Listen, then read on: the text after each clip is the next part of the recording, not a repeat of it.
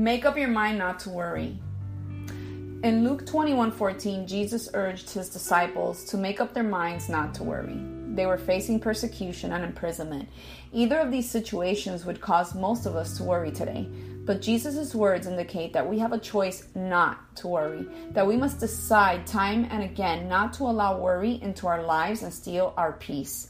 Because worry is in the mind, it is a mental habit that must be broken. So here are 5 practical tips to help break the worry habit. Number 1, identify the thought behind the anxious feeling. Number 2, let it come and don't try to suppress it with thoughts like, stop worrying, don't do this, etc. The more you try not to worry, the more you will worry. It's like dieting. The more you try not to think about food, the more you think about food.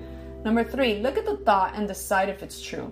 Do this by judging it against the Word of God. For example, I will never get a job in this economy. Think, is God on my side? Is He for me? Will He help me when I do all I can and there's nothing more for me to do? Does He promise to provide for my needs? Number 4, replace your wrong thoughts with the truth of God's Word. Number 5, trust God to be who He says He is and He says He will do. Jesus would not command us to give up worry if it wasn't possible. His prescription is to take those worried thoughts captive and replace them with the truth about His character and love for us. So basically, we need to confine those worries, thoughts, and not allow them to wander into the waters of anxiety.